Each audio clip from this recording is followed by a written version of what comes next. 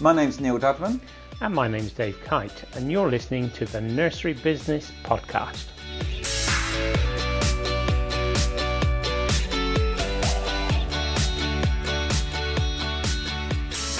And we're recording. Good morning. Is it still good morning? Yes. It is just about good morning. And I have some breaking news for you. We have our listener, and she knows who she is, and we enjoy recording these podcasts just for her. We actually have 3 more listeners, and perhaps more, because I found out that when my senior team are in the office, they put the podcast on and they listen to what we witter on about. Yeah, I know. This should be owners only. I'm not sure. Yeah. This is our secret space. No, I know. So it's nice to hear that they're dedicated, avid listeners to us. Hello to Emily, Tasha, and Marie in the head office there. And what you're doing? Get back to work. Yeah, I'm just disappointed that they haven't cracked on and they're actually got the radio on, listening to podcasts all day. So clearly I'm going to have words and come down on them like a ton of bricks. They need to be listening to this more than you, because they do more than you. Oddly enough, that's what they said yesterday. Okay, I want to talk this morning a little bit about communications. And there's a guy called Rory Sutherland who is head of Ogilvy and Mather. You may not know who Ogilvy and Mather are. I have heard of them. Are they a big company, or why have I heard of them? What are they famous for? They're a global company. They're a Madison Avenue company. It's basically a guy called David Ogilvy, who was one of the most prolific marketers of all time. He was not one of the standard advertisers. His measurements were not how many awards he could win, but how much money he could make his clients. So he was definitely one of the first direct marketers in Madison Avenue. So a really good guy, really good copywriter. But so Rory Sutherland is now head of Ogilvy and Mather, and he was doing a talk on a convention about dot matrix signs, and the biggest change that British Rail made, the best change they ever made, was the introduction of these dot matrix signs. So it turns out that if you're on a platform and you see a sign that your train is going to be 15 minutes, then you'll be much happier than stood on a station waiting for a train that's arriving in 5 minutes and not knowing how long it's going to be. So before this podcast, we'd arranged to meet at 11 o'clock. It's now 20 past 11. And you sent a message, oops, I've just had a phone call, I'm going to be delayed. And I'm like, okay, how long are you going to be delayed for? I don't know. Is it going to be 5 minutes? So I messaged you back and said, how long are you going to be? And you said 20 minutes. I said, okay, fine, 20 minutes. That's enough time for me to go and do some other work. So immediately I knew you were going to be away from 20 minutes. I was fine, because you said, but when you sent a message back saying, I'm going to be late, how long are you going to be? We've got time to make a cup of coffee. What do I do now? It wasn't enough information. And I think this is really interesting, because knowledge is power, isn't it? And as we always say, you don't know what you don't know. And when you do know, you can make an informed decision of your reaction and everything else. It's anxiety. And in this world, we just don't want anxiety. So if you say you're going to be delayed, well, how long are you going to be delayed? You'll be annoyed because you don't know how long you can learn from this one. You can say you're going to be delayed by 20 I might minutes. do. Okay, fine. I might learn from it, but probably not, in all fairness. It involves timekeeping. Let's move on. That involves being organised, right? It does indeed. I want to tell you another story about a flower shop in Brighton. It used to be that you phone up, order some flowers for your mum, say, and give the address, payment credit cards, and that's all you'd hear from the flower shop. You had no idea whether they'd arrived or what they looked like, etc. The first you would know was when your mum phoned you up and said, oh, just received the flowers. That's lovely. Thank you very much. Or you didn't get a phone call at all. And they're like, does she not like the flowers? Did she not get the flowers? And, then you have to go to her and say, did you receive anything today? And so this guy, David, owns a flower shop in Brighton. They tried to work out a new process. So what they did was, as soon as you had the order, they would send an email to say, receive your order, confirmation of details, here's the address, here's what we're charging, here's what you've ordered, etc. Here's when we expect to deliver it, which was great because then at least you can confirm that we've got the details and everything's fine. Then what they would do is, the next step is that they would take a picture of the person who was putting the flowers together and the flowers and send you a picture. So you knew exactly what you sent. And also the added value of that is you get to meet the person who has done the work. And that we all know that people buy from people they know and trust. So this is building that personal connection. Then the flowers would arrive at my mum's and knock on the door, give the flowers, etc. Socially distanced, obviously. And back in the day. Sanitized flowers that die in 30 seconds. But yeah, so then he would get back in the van and said, just delivered Mrs. Kite's flowers, date, time, thank you for your order, etc. Sometimes they would add in, oh, and by the way, here's a voucher for your next order, etc. Is Mrs. Kite a regular receiver of flowers? Do we need to discuss this? Is she happy on the flower front? Yes, funny enough, but probably not by me. Actually, my mum is there something she wants to tell us? My mum is allergic to lilies. How hard is it to remember no lilies? My two brothers send flowers from time to time. I walk into the house, I can smell the lilies, and my mum has got the flowers in the dining room because they've got lilies in. How hard is it to remember? One of my favourite flowers is lilies. Yeah, that's great, absolutely. But you just got to chop those brown bits off before they get on the carpet. So what you're referring to is a constant supply of process information. Yes, actually, yes. It's communication. It's actually building up a relationship. So, for instance, if somebody comes in to have a show around and they're a certain age, you might have a particular staff in mind to say that this person will be looking after your child. So you could actually turn around and do things like sending a photo of the practitioner, how long they've been working, what they like doing, actually build some connection even before the child has come in. So what David has shown, what David also did was that if the flowers arrived and they came up with the term deliverer of happiness. So they were delivering these flowers. But say my mum was out, or she was not up yet, or didn't hear the doorbell ring. So they went next door and they would take the flowers next door. And the person who saw the person coming in think, oh, somebody sent me flowers. And then when the driver said, sorry, these are for next door, do you mind dropping them off when they're back in?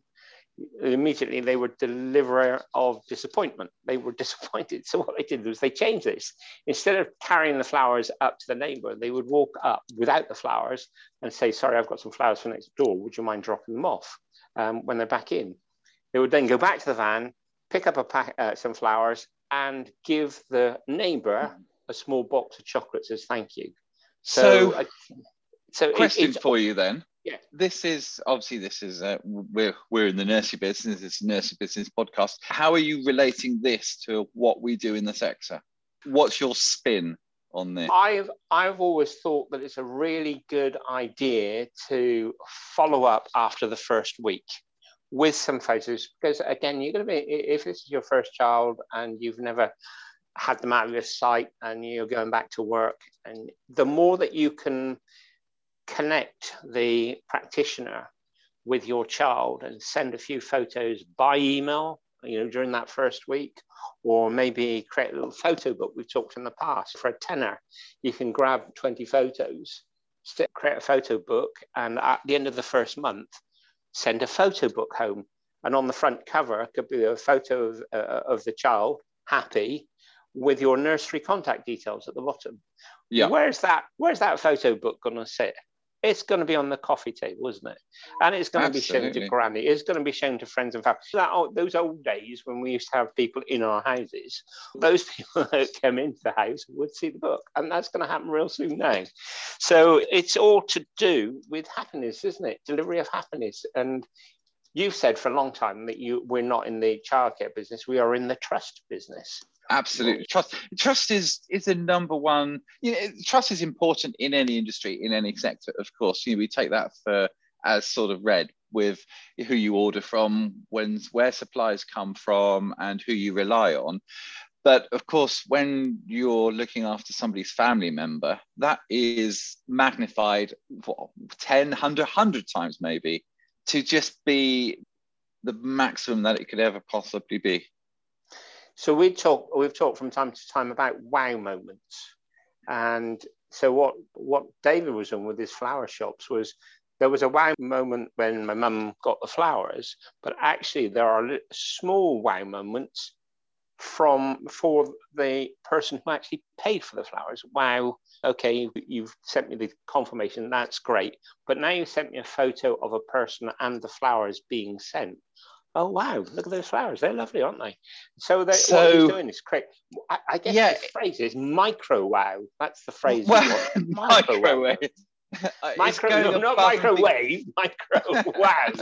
Or in the words of, who's the celebrity lady cook, the seductive one on Lawson? Oh, okay. I have no idea why you would say that. It's so... No. You said microwave. Nigella. Yeah. She doesn't call it microwave. She calls it a microwave.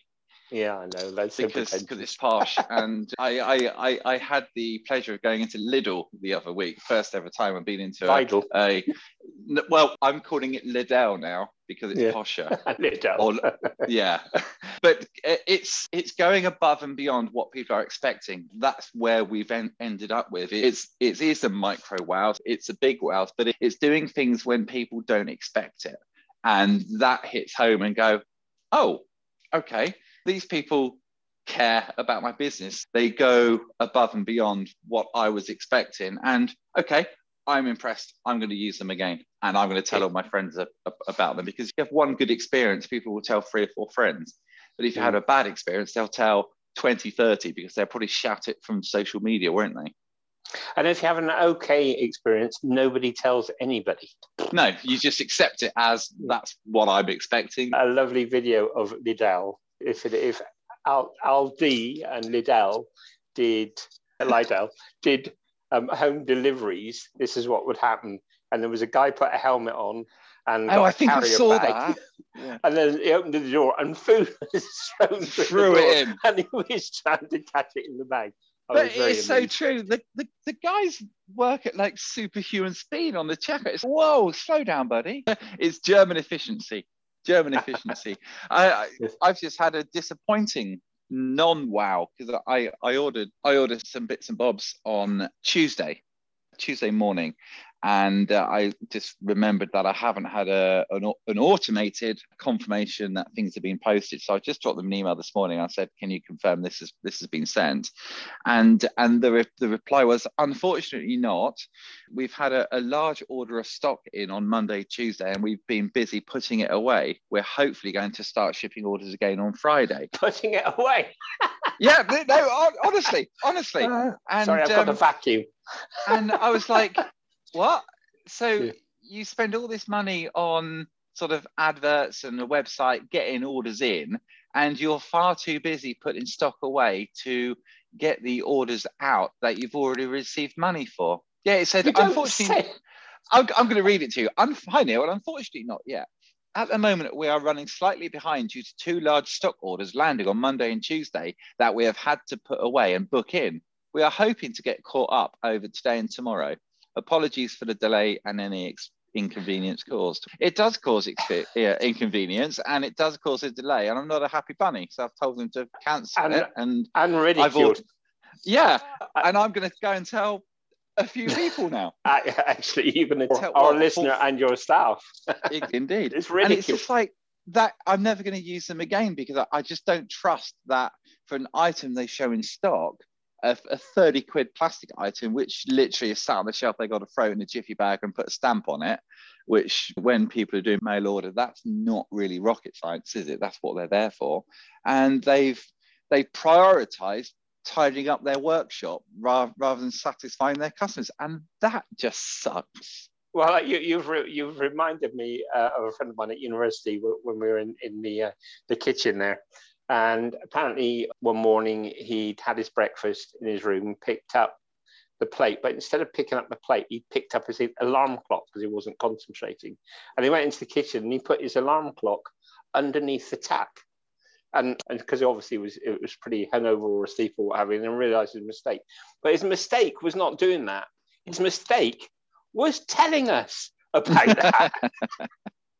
And so like that is not, we all are happy when we're told why, but there are some whys that you really shouldn't be saying, should you? And that is exactly oversharing. Well, thinking that's a reasonable excuse. Oh, Yeah. Your child can't come into nursery this morning until we finish cleaning the kitchen. Yeah. Yeah, the chef's coming in late, so unfortunately you can't come in till 9:30. Okay. How's that going to go? It doesn't cut it, I'm afraid. So, unnamed company, you suck. Name and shame them. I'm not going to name them. I'm not going to name them.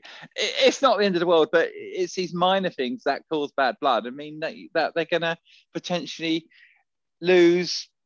They've lost a lifetime customer who would have spent probably maybe thousands of pounds with them over the next 10, 20 years.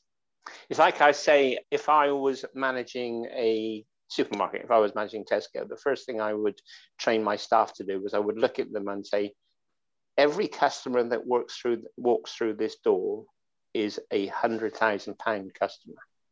Treat that person as a £100,000 customer.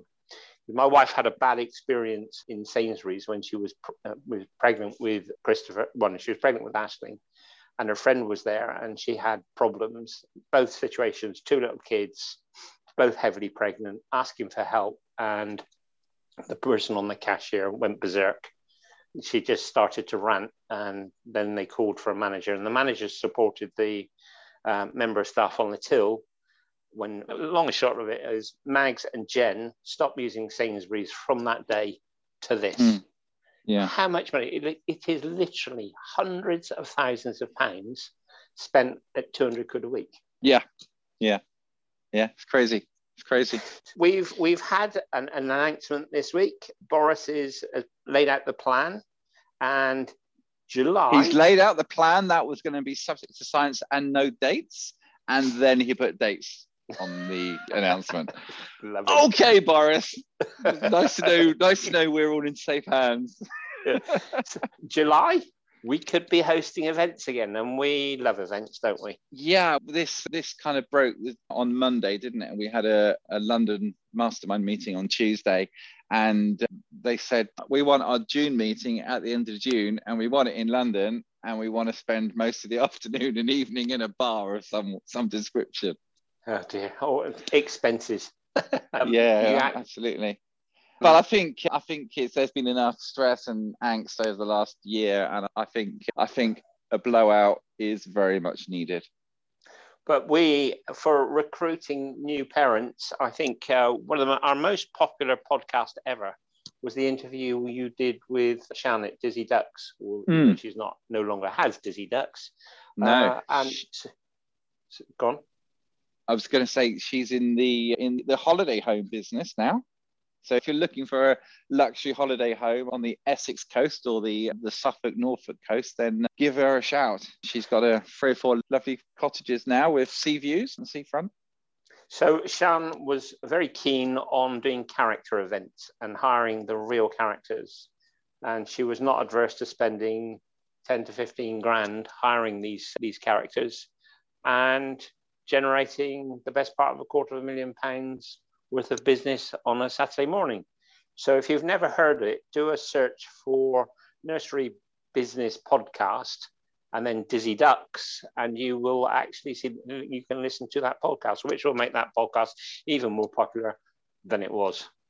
So, and if you've heard it before, go and listen to it again. And now start thinking about what events that you're going to host in July, because our opinion is Google ads, Facebook ads produces a trickle of clients, whereas an event, a well-hosted, well-attended, free ticket-only event can produce a tsunami of clients. can't wait. And we've put a date in the diary yesterday when I was in the office, and we've got a couple happening in May time. Fingers crossed they'll be successful. May? And Yes. We have to do it in May? Yeah, I believe so. Is that because you can have more people in the garden? You can just stagger it as well. So things will be a lot more open. We still had open events in inverted commas where we had scheduled people in one after the other with no social mixing, and that's still been happening. So this is just the next stage on with a few more people. Okay, with that, guys, start preparing for your next event. Free ticket only event. Why free ticket only event? Well, free attracts the people. Ticket only means they give you their contact details, so even if they don't arrive, you can still call them. You can still call them or email them. Right. And again, it's a trickle of information before and after the event to keep them in the loop and to grow that trust, and wow moments are what it's all about. Yeah, absolutely. So think about how you can build micro wows and communications with your parents, your clients at every opportunity. It will only help. #micro wow. Love it. I'm actually going to put that in the podcast details. Okay. Have a good week. Cheers, mate. Look after yourself. Talk soon. Bye-bye.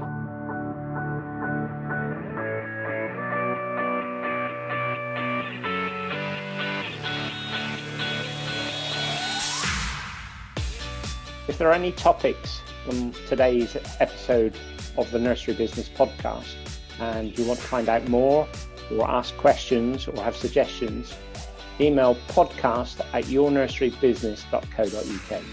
Take care, guys.